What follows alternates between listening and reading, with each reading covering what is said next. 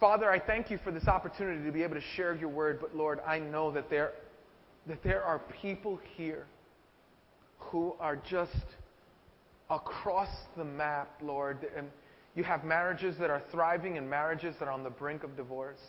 You have children who are experiencing the joy of obedience to their parents and children who are in the throes of sin. You have people who are very healthy and people who are very ill. Lord, you have heartbreaks and you have hope. But Lord, wherever you find us, Lord, would you meet us at the point of our need? Would you help us to be broken before you? Would you help us to seek your face like never before? And Father, I do pray that you would do this in such a way that all of us would leave here on fire for you, having Jesus at the center of our lives, and the overflow of that would be honoring, loving, serving, praying, sharing, seeking, glorifying Jesus. For we do pray in Jesus' name. Amen and amen. Now, I don't know. Some of us have kids, and some of us, even if we don't have kids, we can remember when we were a kid. One of the toughest things to keep a secret of for a kid, it's one of the toughest things, is good news. Isn't it? Isn't good news like just the toughest thing to keep a secret? And if you don't believe me, my own experience in my own home, I experienced this. I've actually stopped telling my kids good news because they can't hold it in. And so I just go, all right, we'll experience it when it happens. It's like, okay, so it's my daughter's birthday, right? One of my daughter's birthday. It's my son's birthday, right? And so my daughters will go and we'll go to the store and we'll buy a special thing for the birthday, right? And so we'll come back in and we're all playing it cool and everything is good. And you could see the girls, they're kind of, fidgeting, and they go like this. They go like this. I know what you're going to get for Christmas. And then they just hold it in, right? And then if you don't bite, they go, you want a hint?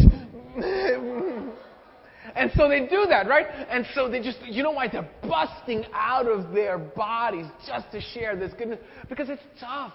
It's tough to keep good news. God made us this way. This is a universal truth. This is not true just about kids. It's true about all of us. In fact, it's the person who, it's the human condition, and it's the person. It's the guy who introduces his family to his future bride. Why does he do that? When he gets serious with somebody, you introduce him to the rest of them. Hey, we're going to go and we're at the party. I want to introduce you to my whole family. Why? Because this is going somewhere. This is good news. I can't hold it in. It's the child who just for the first time tastes Rocky Road and said, try this. Have you ever seen a kid not do that? Right? Have you ever, a kid goes, tastes Rocky Road, eyes light up and goes, you've got to try this, right? It's the child, right? When you have again, adult or children, it's the child who comes home with a great report card, right? Can't wait, right? And compare that to the child without such a great report card, right? Right? Child with a great report card comes home and goes, Mama, the report card came in. Papa, the report card came. And the child who's not so good, the report card's not so good, they go, 2 weeks have passed, and didn't you get a report card like 2 weeks ago? Nah, those people are disorganized. They're like dysfunctional. They don't talk about it. Why? Because bad news, not so much. Good news, you just bursts out of you. It's the husband who comes home and goes, baby, you ain't going to believe it. I got the promotion. And it's like, yes, and we're going to be able to afford this, and we're going to be able to do that and give more, and we're going to be able to be, and it's just, wow, why does a million things happen to the guy at work? A million things. And he comes home, he shares none of it. Gets a promotion. Here's the reason why. Because good news can't be kept quiet. Good news desperately needs to be shared with others. It's when the doctor comes in, right? And he says, the cancer is undetectable. And you go home and you go, honey, you won't believe it. The cancer's undetectable. I can't believe, the radiation treatment worked. God, we prayed and all this stuff happened. It's because good news can't be kept quiet. Conversely, I think you get what I'm saying. Good news, you can't keep quiet. Now, God knows this about us. God knows that within your heart and within my heart, there is a sense where we just want to share the good news, right? You start losing weight and you start telling people, oh man, I lost 14 pounds. I saw a friend of mine yesterday. I said, you look great. You look like you've been... He goes, yeah, I lost 14 pounds. Why did he say that? Well, he said that because you just can't keep... God knows that about you, and He knows that about me. He knows that, that we just celebrate that. It's why some of us go to places where people raise their hands and they say, 14 days. And we're like, oh my goodness, that's incredible. There's nothing like, what is that? 14? Wow. Why do we do that? Because there's something in us that desperately wants to shout, to share, to say, we can't keep good news bottled up. Good news can't be kept quiet. And God knows this about us. And because He knows this, what God does is He gives us good news. Good news is exactly what gospel means. Gospel means good news. And God wants us to take in this good news, this celebratory news, this wonderful news, and He wants us to share it with others. He wants us to be His witness. Now, notice I didn't say that He wants us to advertise. Notice I didn't say that He wants us to solicit or get involved with propaganda. No. He wants us to witness. You know what a witness does? A witness simply shares their experience. That's all. And God says, this news is so good that you can't keep it to yourself. It's better than Rocky Road. It's better than the doctor saying undetectable. It's better than an A on the exam. It's better than the promotion at the job. It's better than the weight that you just lost. It's even better than the days that you're counting. It's good news. Good news.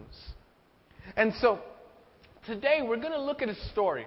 We're going to kind of look at a story inside of a story. Okay? It's like a story inside of a story and try to get some insights, principles, ideas that God wants to share with us about this wonderful gift that He's given us in giving us this good news. Now, this is going to hit some of us in different ways. Some of us, we just don't know the good news. In fact, Christ for us, we've either forgotten that it's good news or we just don't know. We haven't received Christ. And all I want to say to you is just listen up. Listen up. Just keep your ears open. And some of us, it's like, wow, this is good news. I want to share. And, so this is going to hit people in different ways. But we're going to read a story. And it's found in 2 Kings chapter 7. 2 Kings chapter 7. Now, it's in your bulletin. If you do not have your Bible, it is in your bulletin. So if you open up your Bible, there's a bulletin. There's what we call a sermon map. That's where you get to write out some of the points, make notes, and also the scripture will be there. But before we go into witnessing, I want you to hear the story of life change. There's going to be somebody who comes up to this here microphone right there and is going to share their life-transforming story about how Jesus changed their lives. And so I want you to listen to that. This person got baptized May 21st of this, just a few weeks ago, really. And I'm just so blessed to see what God has done in his life. So with that, I want you to welcome Andrew to share his story.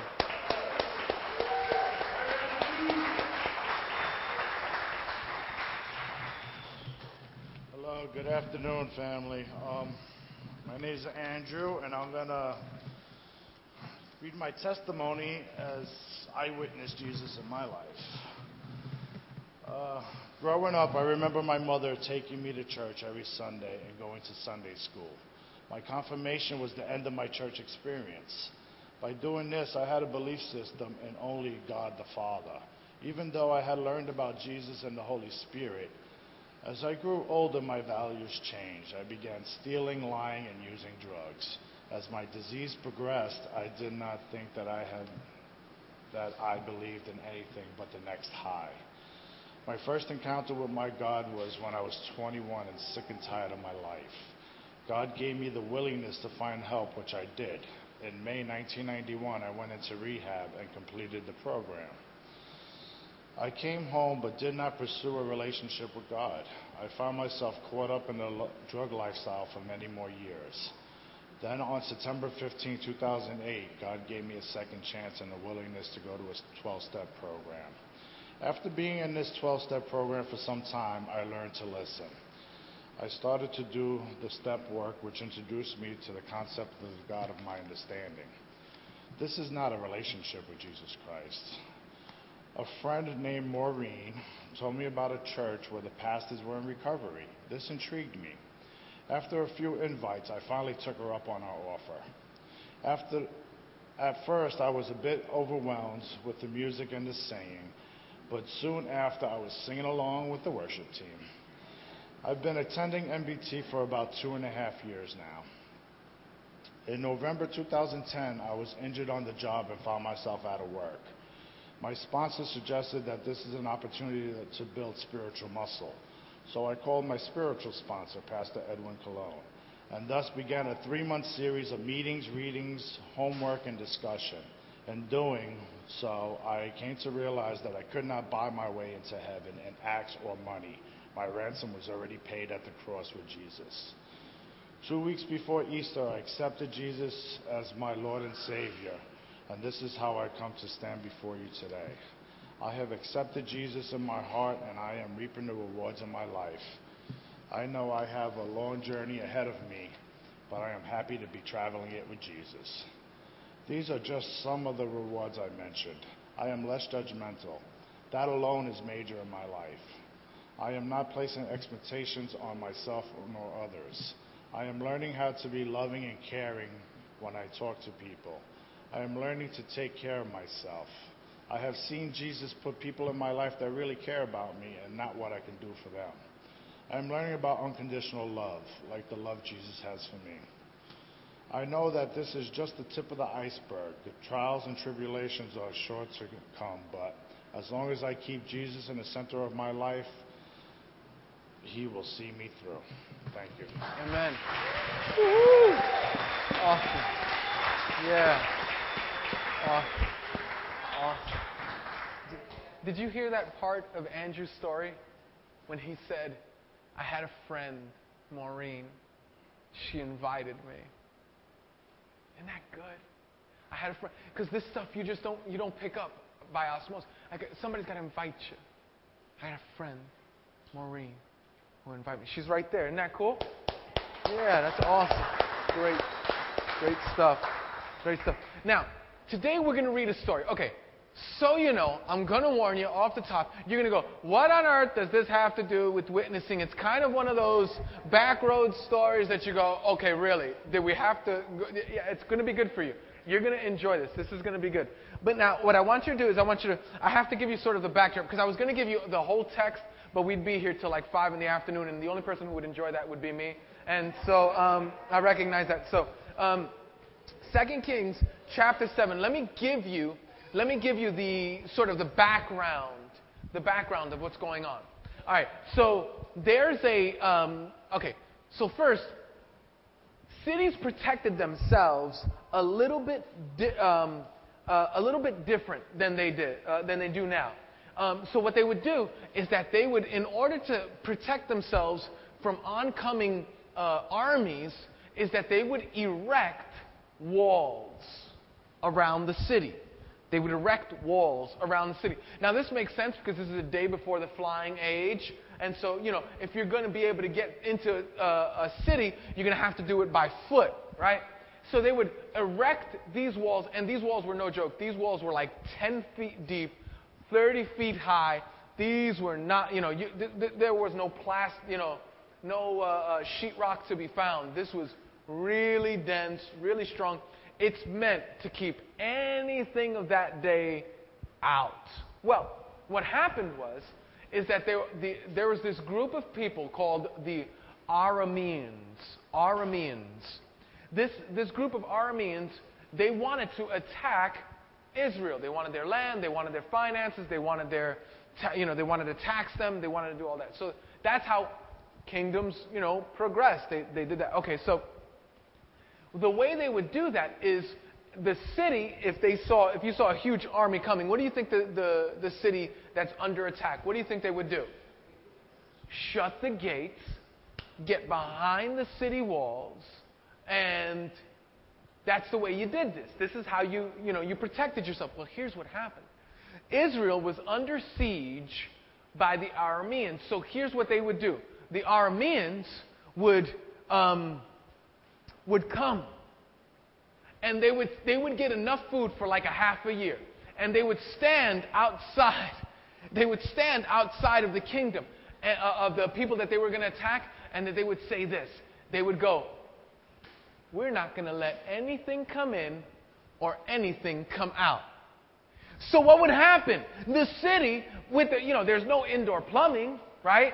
And there's no refrigerators, and there's no Kmart, and there's no anything of that, right? So it's not like they could stay there for years with the supermarket with refrigeration. So they would take all the animals, they would take them in and all that other stuff, and then they would say, and these guys would be waiting outside, just going, all right, you got now. At this time of 2 Kings chapter 7, it's bad enough that they're under siege. Not only are they under siege, are you ready? There's a drought. There's a famine. Like if things weren't bad enough with the war, there's a famine, right? So what happens is that you know what happens when there's a drought in an agricultural society? Anybody know? Right? If water doesn't come, grass dies. Crops die. If grass doesn't grow, who doesn't eat? Animals. Sure. What happens to the animals if they don't eat? Anybody know? They die. Now, anybody know what happened to humans when the animals die? They die. If they're not around, they die. So they're at the place. This is so bad. The things have got with the drought and the siege, and it's a local drought, so they could have, if they weren't under siege, they could have gone somewhere and imported some stuff. They can't import some stuff. Things are way, way, way dark. It's so bad that the king says, why am I waiting for God to do something about this? He goes, go kill the prophet. It's like, wow. It's like you think you had a bad ministry day, right? And so they go and they get this prophet, his name is Elijah, and they bring him in, and listen to me. What happens when there's a scarcity of something? Anybody knows what happens when there's a scarcity of something? Prices go up. Prices go up. Isn't that true? So, for instance, about 6 years ago, you could get a gallon of inexpensive gasoline for about $1.60, $1.70, right? Now, you're driving and you see $3.99, right? Gas $3.99. You're like, woo! That's a deal, boy. You go into an accident because $3.99 is like a super deal for some of y'all are like, it's like, oh yeah, I just wanted to get in shape, ride my bike. No, it's not. You just can't afford the gas. Me too. It's that bad. It's crazy. It's crazy. And so what happens is that everything went up. Inflation went up. So people were paying for a donkey's head. They were paying a premium for a donkey's head. Like, I don't know about you. Have you ever seen a donkey and just go, dinner? Like, have you ever done that? Like, I don't know. I've never seen a donkey's head and said, can't wait. Mama, Tell me we're having donkey head for dinner, right? Like, has that ever been your story? That's not my story. I don't look at a donkey's head and say, dinner. I look at a donkey's head and think certain people. And so, no, I'm kidding. All right, that was bad. And so that's where we find our heroes. We find our heroes where the king said, listen, God doesn't care about us. We're under siege. We're under a drought. God doesn't care about us. Forget it. Bring Elijah. Elijah comes in and says, by this time tomorrow, gas prices will be $1.50, and all of our woes would be solved. He actually says that the price for food will be just as it was when there was cheaper than it was when there was a bounty. Think about this. That means, he said that they'll be selling at the gate. Elisha says this. And so he says they'll be selling the food at the gate, which means that the gate will be open, which means that they won't be under siege. God will have poured out all this food on them. The person who was next to the king, one of the officials, he goes, listen, if God opened up all of heaven and he opened up a monsoon of blessing, there's no way that this could happen. Elijah, being a little spitfire prophet, he goes, well, I forgot to tell you the rest of it, tough guy. Not only will it happen, you're going to see it, but you're not going to have any part of it. You're going to see it, but you're not going to eat it. It's like, whoa, talk about, that's a strong thing to say, right? Well, it's at this point that we discover our story. Now remember, this is really important. I need you to, now remember, we're taking the long way around the barn, but this is going to be really good for you, okay? So now watch this. Verse 3. 2 Kings chapter 7, verse 3. Now there were 4 men with leprosy at the entrance of the city gate. Look up at me. People with leprosy were the most vilified people in the community. It's just, there was nobody. It would be, okay, the only comparison, if you were a leper, you even had to advertise your brokenness and your disease and your, could you imagine that? Could you imagine? Could you imagine, in the 80s, walking down the street, right? In the 80s, walking down the street, and if you see somebody walking towards you, you have to scream, HIV! HIV! Could you imagine how horrible you would feel if people wouldn't even feel comfortable walking on the same side of the block as you? That's why these lepers were outside of the gate. They weren't allowed inside the gate. Could you imagine how they felt? They were completely divorced from society. So that's who they were, and that's why they were outside of the gate. They said, let's finish up verse 3. They said to each other, why stay here until we die? Why stay here until we die? And here's their logic. This is how bad they're off. Verse 4. If we say we'll go into the city, the famine is there, and we will die. And if we stay here, we will die. So let's go over to the camp of the Arameans and surrender. If they spare us, we live. But if they kill us, then we will die. Okay, you know life is turned for the worse when 3 of the 4 options is, and we will die. Right? It's like, so let's go into the city. And what? Die? Oh, okay, here's another idea. Let's go and stay here. And what? Die? And then, so let's go over there. Oh, the genius of the group. You could just see him. He's the leper that went to Yale, right? The leper goes, I know, let's go into the enemy camp. If we go into the enemy camp and they feed us, at least we live. But if they don't, who cares? Because we die. Right, it's like no hope, right? This is a hopeless situation. And so they do that, and those are their options. And they go into verse 5. At dusk, they got up and went to the camp of the Arameans. When they reached the edge of the camp, not a man was there.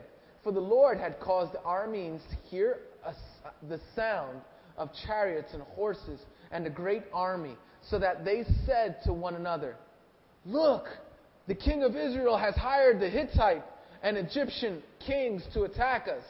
So they got up and fled in the dusk and abandoned their tents and their horses and donkeys.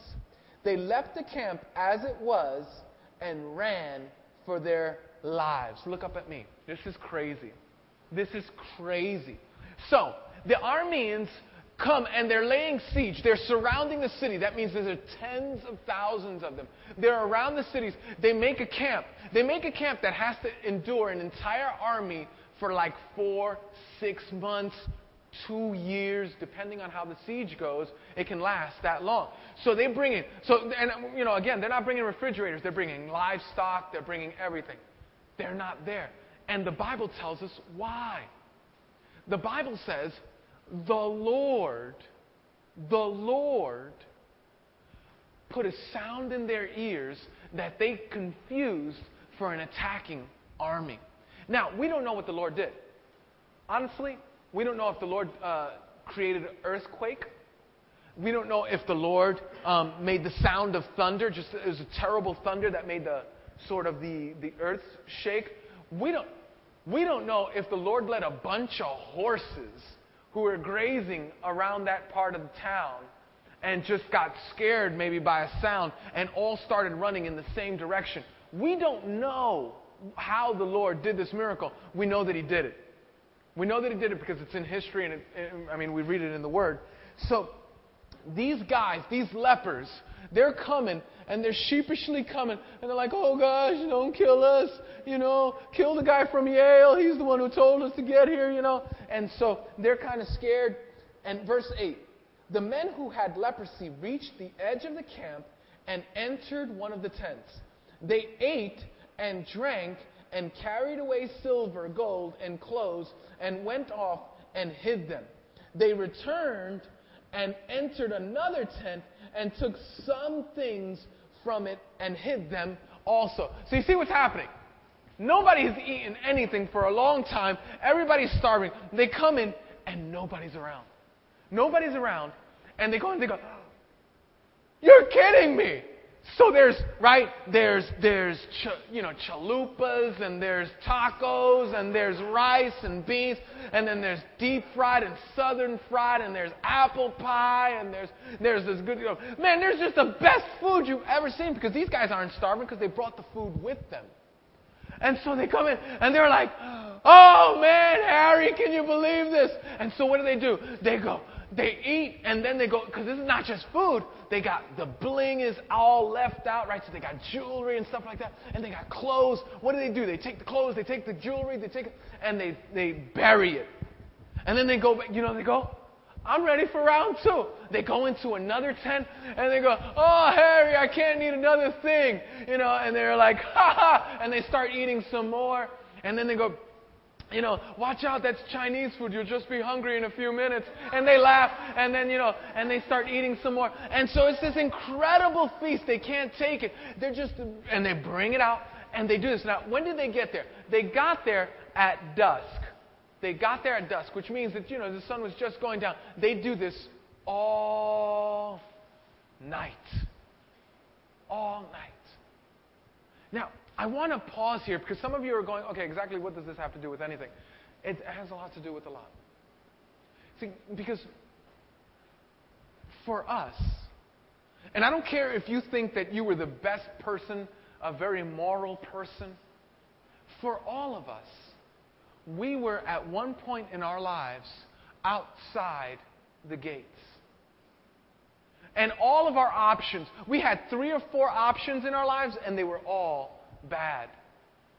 And somebody, as we were suffering, and for some of us it was real suffering, right? Like our lives were just tanking. Some of us were homeless. Others of us were caught up in addiction. Others, our families were falling apart. Others, our marriage was having a real storm. And we found ourselves, and it was like, well, if we continue going on this way, disaster. And if we go back, disaster. And if we stay, disaster. It's just a disaster wherever we go. And somebody walked by you. I don't know who it was. And said, hey, let's go to church. Like Maureen did with Andrew. Hey, I don't know, what are you doing on Sunday? Why don't you come to church with me? And we go.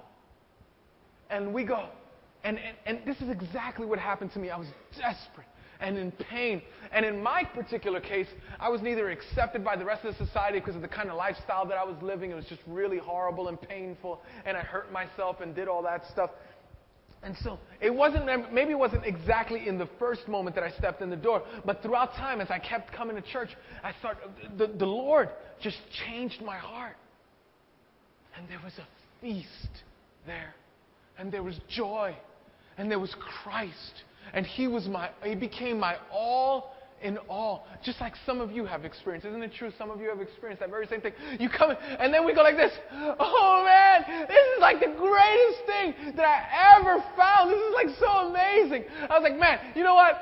That sermon was for me. Oh man, that was like the best sermon, man. So I'm just like, I'm going to make my notes. And then they sing a song, and you're just like, oh God, I can't take it anymore. It's just emotional. And it's amazing. And then you come back next week, and you just, and it's like, and you stay, and you hide this precious gift.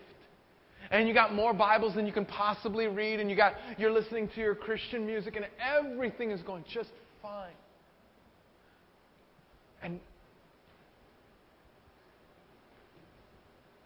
And there's a city. There's this terrible city in terrible situation. And you're like, oh man, but this is the best. I can't believe it. And you do your devotionals and you read and you just go, it's like, you have this incredible good news. And it's just satisfied. You're satisfied.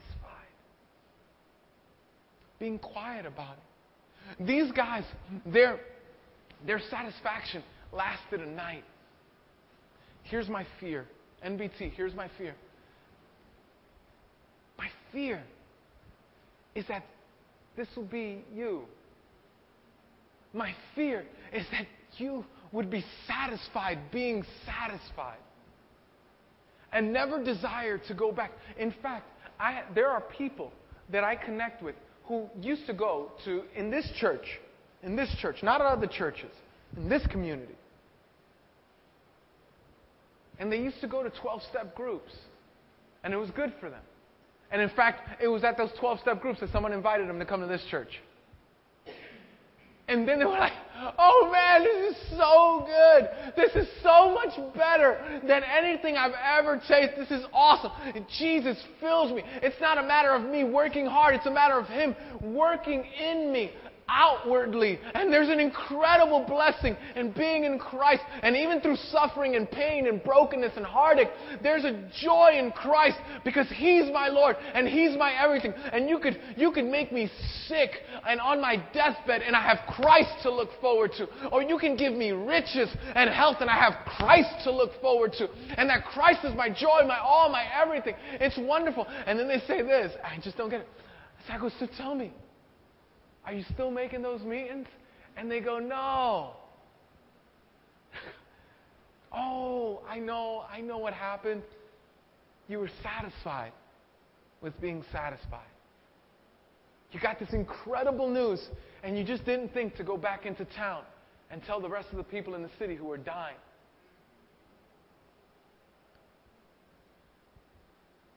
I just don't want that for you. I don't want that for any of you. Some of you are sitting and you have family members, you're going, yep, that's them. They just love being satisfied. And you go, and I would just ask you, are you whether you are whether you eat your Christian cookies and you dress in your Christian clothing and you listen to your Christian music and you talk your Christianese, or you're like, no, I'm not none of that, I'm not that. Are you keeping this good news? This unbelievable bounty, this thing that satisfies to your toes. Are you keeping it? Are you keeping it to yourself? These men kept it to themselves. They kept it to themselves. They filled themselves up and they hid what they couldn't use for more consumption later.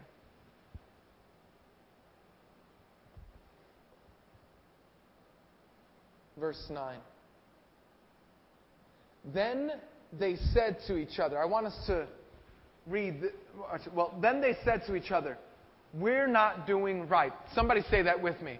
We're not doing right. Listen, say it again. We're not doing right.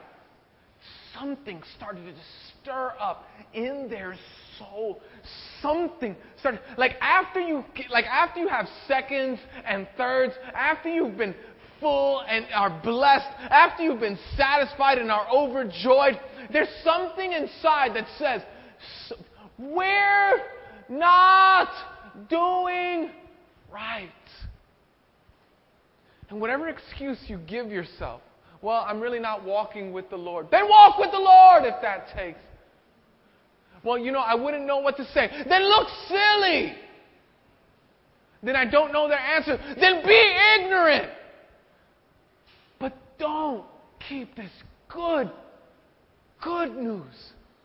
Could you imagine the person that evening who died of starvation while these guys are gorging on the next meal? Could you imagine what they would say? Like, what would you... Okay. I need you to pay attention for the next few seconds. I love you. And I want to tell you some hard things. And I'm afraid that you won't receive them. So I just want you to receive what I'm about to tell you. That's my fear for this church. You do not want to be a church. You do not want to be a part of a church. Lord knows I don't want to be a part of a church that is all about us. That it's all about, why aren't you going back to church? Well, the sermons aren't that good. The music's not that great. Or, they didn't return. Man. Eternity's at stake. Eternity's at stake. Eternity is at stake. I have a few young people who are in my life who are in college who are kind of vacillating between walking with Christ and not walking with Christ. I go, would you just get it together? Would you just go to get it together? Because if your roommate dies having been your roommate for 4 years without Christ, man, you got some stuff to answer to. Like, are you kidding me? Are you kidding me?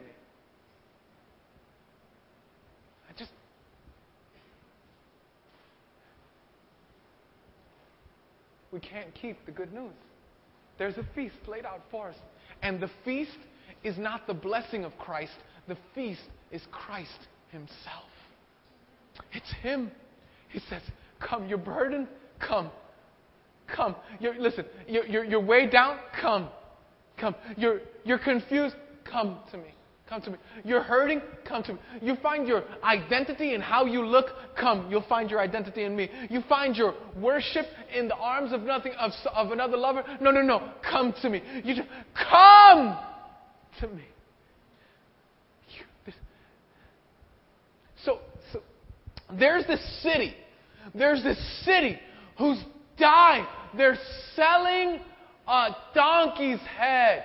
They don't have any hope. Have you ever went to the biggest section in the bookstore is?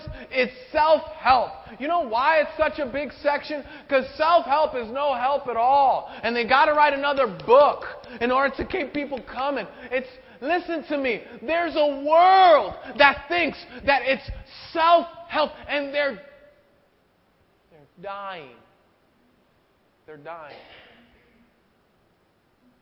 And their marriages are falling apart.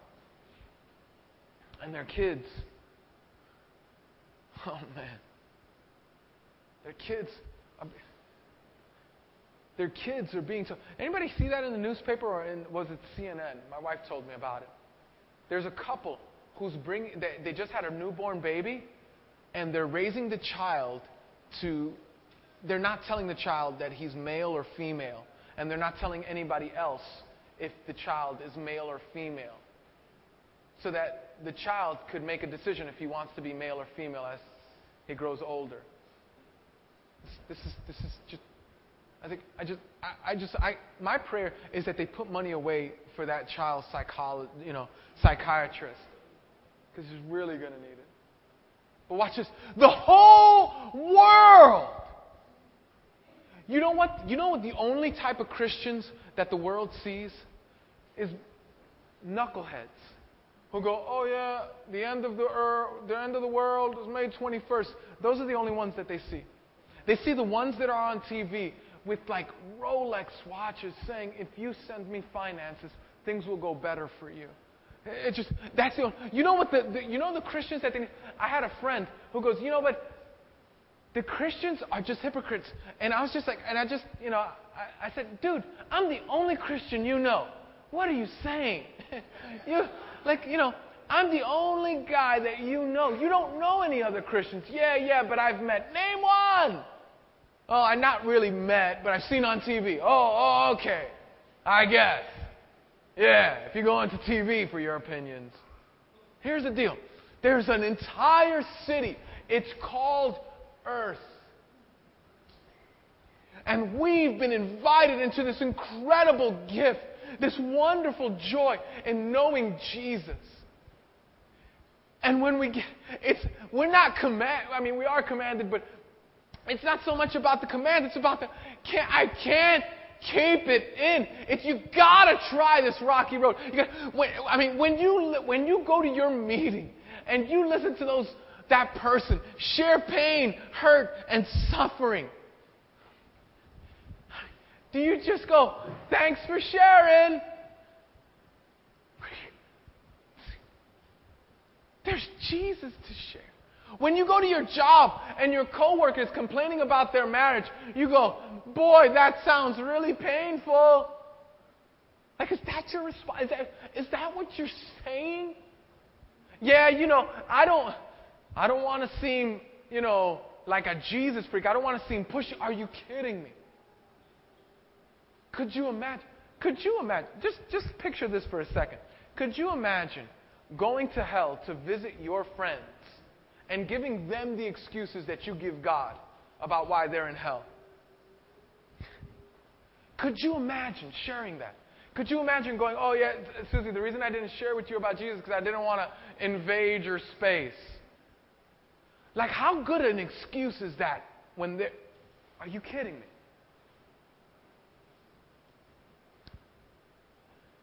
But that's not the way this church has to be. I have a better hope for this congregation. I know that you guys will share the gospel of Jesus Christ. I know that you will. I know that you just need a little instruction and a little... Listen, if Christ is at the center and He's so good, of course you want to share, because good news, listen to me, good news is too good to keep secret. Then they said to each other, verse 9, we're not doing right. This is a day of good news. You know what they said? This is a gospel day. This is a gospel day. This is good news. This is a day of good news, and we are keeping it to ourselves. If we wait until daylight, punishment will overtake us. Let's go at once and report this to the royal city. You know why they said let's go at once? Because there's not an excuse. There's not an insecurity. There's not an idea. There's not a problem. There's not an obstacle in the world that should prevent these men from waiting one more second. One more second. Than going to the city that's starving to death, that desperately needs to hear about what God has provided. So, they went and called out to the city gatekeepers and told them, look up at me. If you feel insecure about sharing the gospel with somebody, these guys got more reasons than you. These guys, listen, like I said before, they would have to announce if somebody was walking, even if they didn't know him. They just said, unclean, unclean. They would have to announce that with the people that they were walking to. So they weren't even allowed around people. So they had to do it from the city gate. And so they just walked up and they said, The Arameans have left. And there's a harvest and a bounty over there. All God has provided everything the city needs. And they couldn't even go. They wanted to tell the king this. You know who they wound up telling? They wound up telling the guy who was at the gate watcher. You know who the gate watcher wound up telling? He wound up screaming it to somebody else. You know who they wound up screaming it to somebody else, who screamed it to an official, who official told another high-ranking official, who told the king. Listen. They didn't have answers. They just had good news. They just had something that they witnessed in their own lives that filled them and satisfied them to the degree where they couldn't hold it anymore. So they went to the king and said, listen, guys, it's all solved. All your worries, all your fears, it's solved. Verse 10, so they called out. So they went and they called out to the city gatekeepers and told them, we went to the Aramean camp, and not a man was there, not a sound of anyone, only tethered horses and donkeys, and the tents left just as they were. The gatekeepers shouted the news, and it was reported within the palace. Now look up at me. I just got to tell you this quick. This incredible news was carried to somebody who carried it to somebody who carried it to somebody who carried it to somebody who finally got it to the king. And so these guys we don't see anymore. The king at first won't receive the news. He thinks it's a trap. He thinks what they do is he thinks that the Arameans know that they're such desperate state that the whole town or the whole city will leave the town, and so they'll destroy them on the road with no protection, and then they'll just take the city. And he goes, no, we're not risking it. And one of the guys on the leadership team raised his hand and he said, oh great king, so what's the alternative? Right? If we stay here, we starve to death and die. If we go there, we may or we may not die. I got an idea. We got 5 good horses left. Put 5 people on them. Let them go to the camp. If it's a trap, they'll die. And who cares? They would have died here. What are we going to do? He sent them out. You know what happens? There's joy in the city. They go. It's not a trap. They come back. The writers come back. And after they get full, right, they come back and they tell us just the way they said. It's a miracle. God, listen. God made a miracle. And you know what happened? It was just like the prophet had mentioned. Gas sold for 99 cents to the gallon. It was amazing. And you know the guy who doubted the prophet? He said, even if God opened a monsoon of His blessing, could that happen? You know that guy? He was given the duty of guarding the gate to the camp. Not so good. And so they said, Jose, stay there and, limit people. Just let 10 people come in at a time. But if you're eating a donkey's head, I'm thinking you're not very rational. You know what happened? They bum rushed the poor guy and they trampled on him to death. And it happened just the way the prophet said. He saw it, but he never ate. Unbelievable. Here's the deal. And here's good news is too good to keep quiet. Will you please? Is there someone in your family that needs to know? Is there someone in your family? Is there someone in your apartment complex? Is there someone in your projects? Is there someone on your block? Is there someone at your job? Is there someone at your meeting? Is there someone in the neighborhood? Is there someone in your life? Is there someone on the train? Is there someone that you've just been feasting? You've just been gorging yourself with the good news of Jesus Christ, and you just haven't shared it. Here's what Jesus will say. He says, a Christ-centered life. You just overflow with good news. You know what the Christ-centered person says? This is not right that we should keep this news to ourselves. It's not right. And so they share it. So some of you actually want to share the good news with others. You just go, I don't know how. Well, before I tell you, listen, for those of you who don't know Christ, would you just receive Jesus? Would you just receive Jesus right now? Would you stop making excuses? I'm too old, I'm too young. I still have more things to do. I have plans. Would you just receive Christ? Second, Well, second, for those of you who want to share Jesus with others, but you're nervous, just so you know, listen to me. Be nervous. Be unsure about what to say. I'm not asking you to have every answer. In fact, you don't have to. You know sometimes what I do in order to start a gospel conversation with people? I go up to them and I say, hey, can you do me a favor? Can you ask me a really hard question about God? I do that. I've done that with waitresses and waiters. I've done that with people on the train. I've done that. Can you ask me a really hard question about God? And sometimes they're really hard. And I go, I don't know. But how do you feel about Jesus? Because since we're already in this God conversation, we might as well talk about Jesus. And say, listen, you don't have to have all the answers. You just have to. Let me tell you something. When you're starving and you see gravy on the side of someone's lips, you go, oh yeah, I might want what he's eating. Right?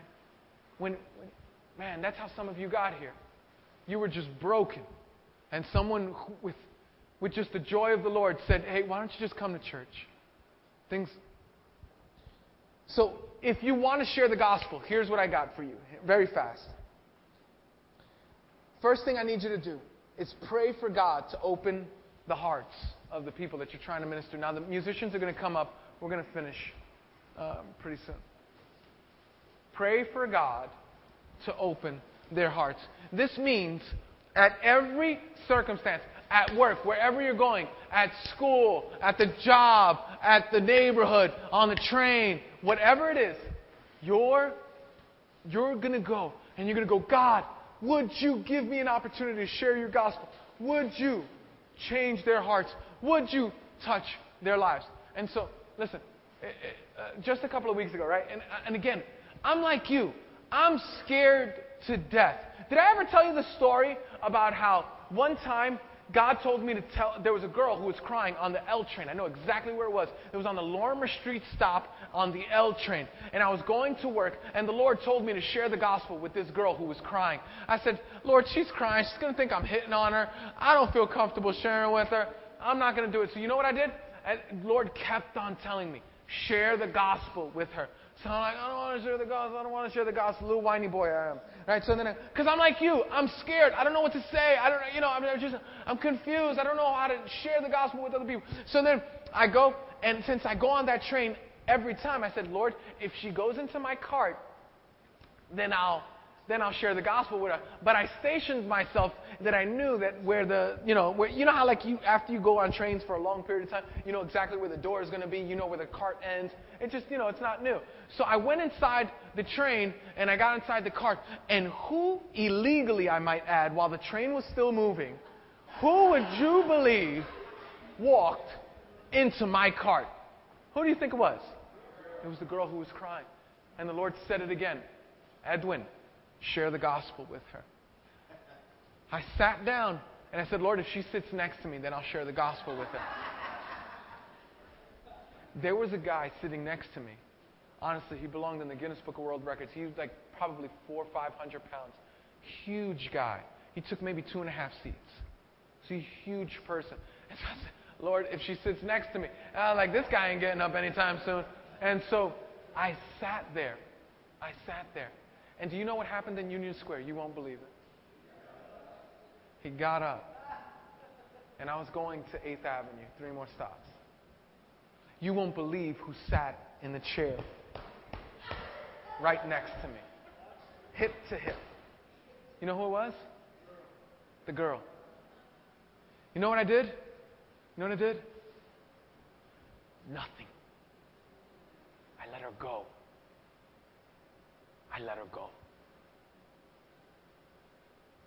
Criminal. I'm just like you. I'm scared. I'm afraid. God, if you put her in the cart, if you have her sit next to me, if you put her hair on fire, then I'll share the gospel with her. Like, what would it take?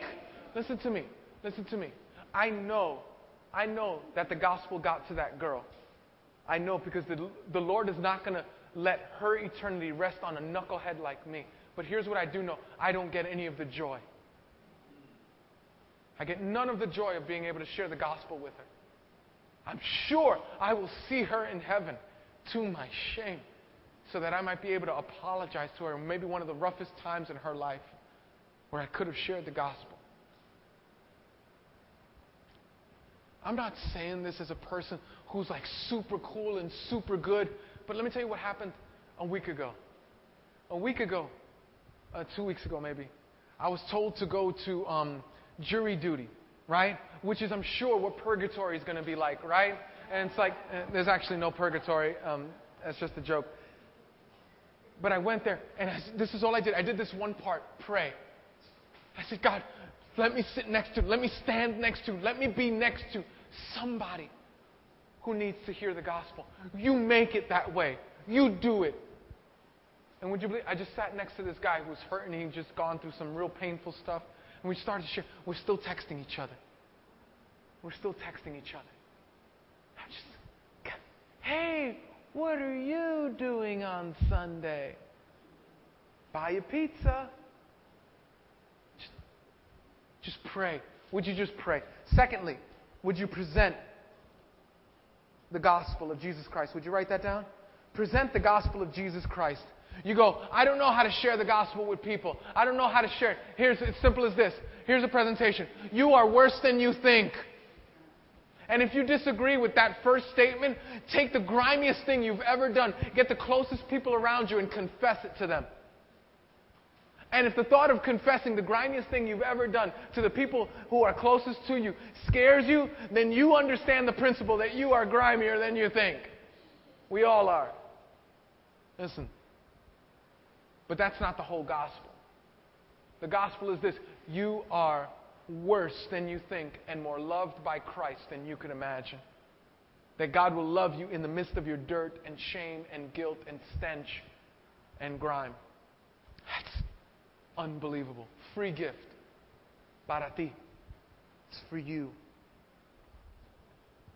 Pray for God to open their heart. Present the gospel of Jesus Christ. And then thirdly, invite them to the next step. Would you write that down? Invite. Invite them to the next step. Invite them. That's right. That's a good one. What's the next step for you? Hey, would you like to come to church? Hey, auntie. Hey, uncle. Hey, brother. Hey, sister. Hey, friend. Hey, coworker. Hey, student. Hey, train dweller, whatever. Would you come? Would you like to come? Hey, home group member. Would you like to come? What's the next step? You invite them. Would you imagine? Could you imagine that in the next coming months, there would be people, scores of people, one after the other, who would say, and I was on the train, and so, and they say your name. You're a part of their story. Or they go, I was working next to, I didn't even know she was a Christian. She never told me. And then she told me, she invited me to church. It's like, wow. And I'm here and I gave my heart to Christ. Or man, I had, I know that my mom gave up on me and she just totally, she totally wrote me off. But I don't know what it was. I had nothing to do. And that day she invited me to come to church. And that day I gave my heart to Jesus. What would life be like if your life impacted the eternity of somebody else's life? I don't know. But it would be awesome. That's my dream for you. That you would be a soul-winning church. That you would be a life and eternity-changing group of people. That all of the world would never be the same for what He does in this small group of people. It's my prayer for you. So, if you have your yellow cards, I want you to fill out as much as you feel comfortable. Start writing even now. Go ahead and start writing now. But in the back where it says, my decision today, here's what I want. And you can put your prayer requests on there. You can put your information, do all that stuff. But where it says, my decision today, if you are going to invite somebody to the next service, here's what I want you to do. I want you to say, my decision today, I won't keep quiet. That's what I want you to write. If this week you're going to invite someone, and maybe you're going to invite 10 people, maybe you're going to invite 15 people, I encourage you to invite the more the merrier. We got room. You're right. I can't keep quiet. And that's my prayer for you, that you not keep quiet. So why don't you pray with me? Father, thank you for this time together. Even as we get ready to take communion, I ask, oh God, that you would move in our hearts and in our lives. That there would be a brokenness, a surrender, a submission. That, Lord, we would be like the lepers who go back to town and go, boy, did we find the goods. Father, I pray that in Jesus' name there would be a sense. There would be a sense about your grace, about your fullness, about your goodness, about your joy. And that we would so overflow with that, we would share you with others. Make that true for all of us, oh God. For we do pray in Jesus' name. Amen.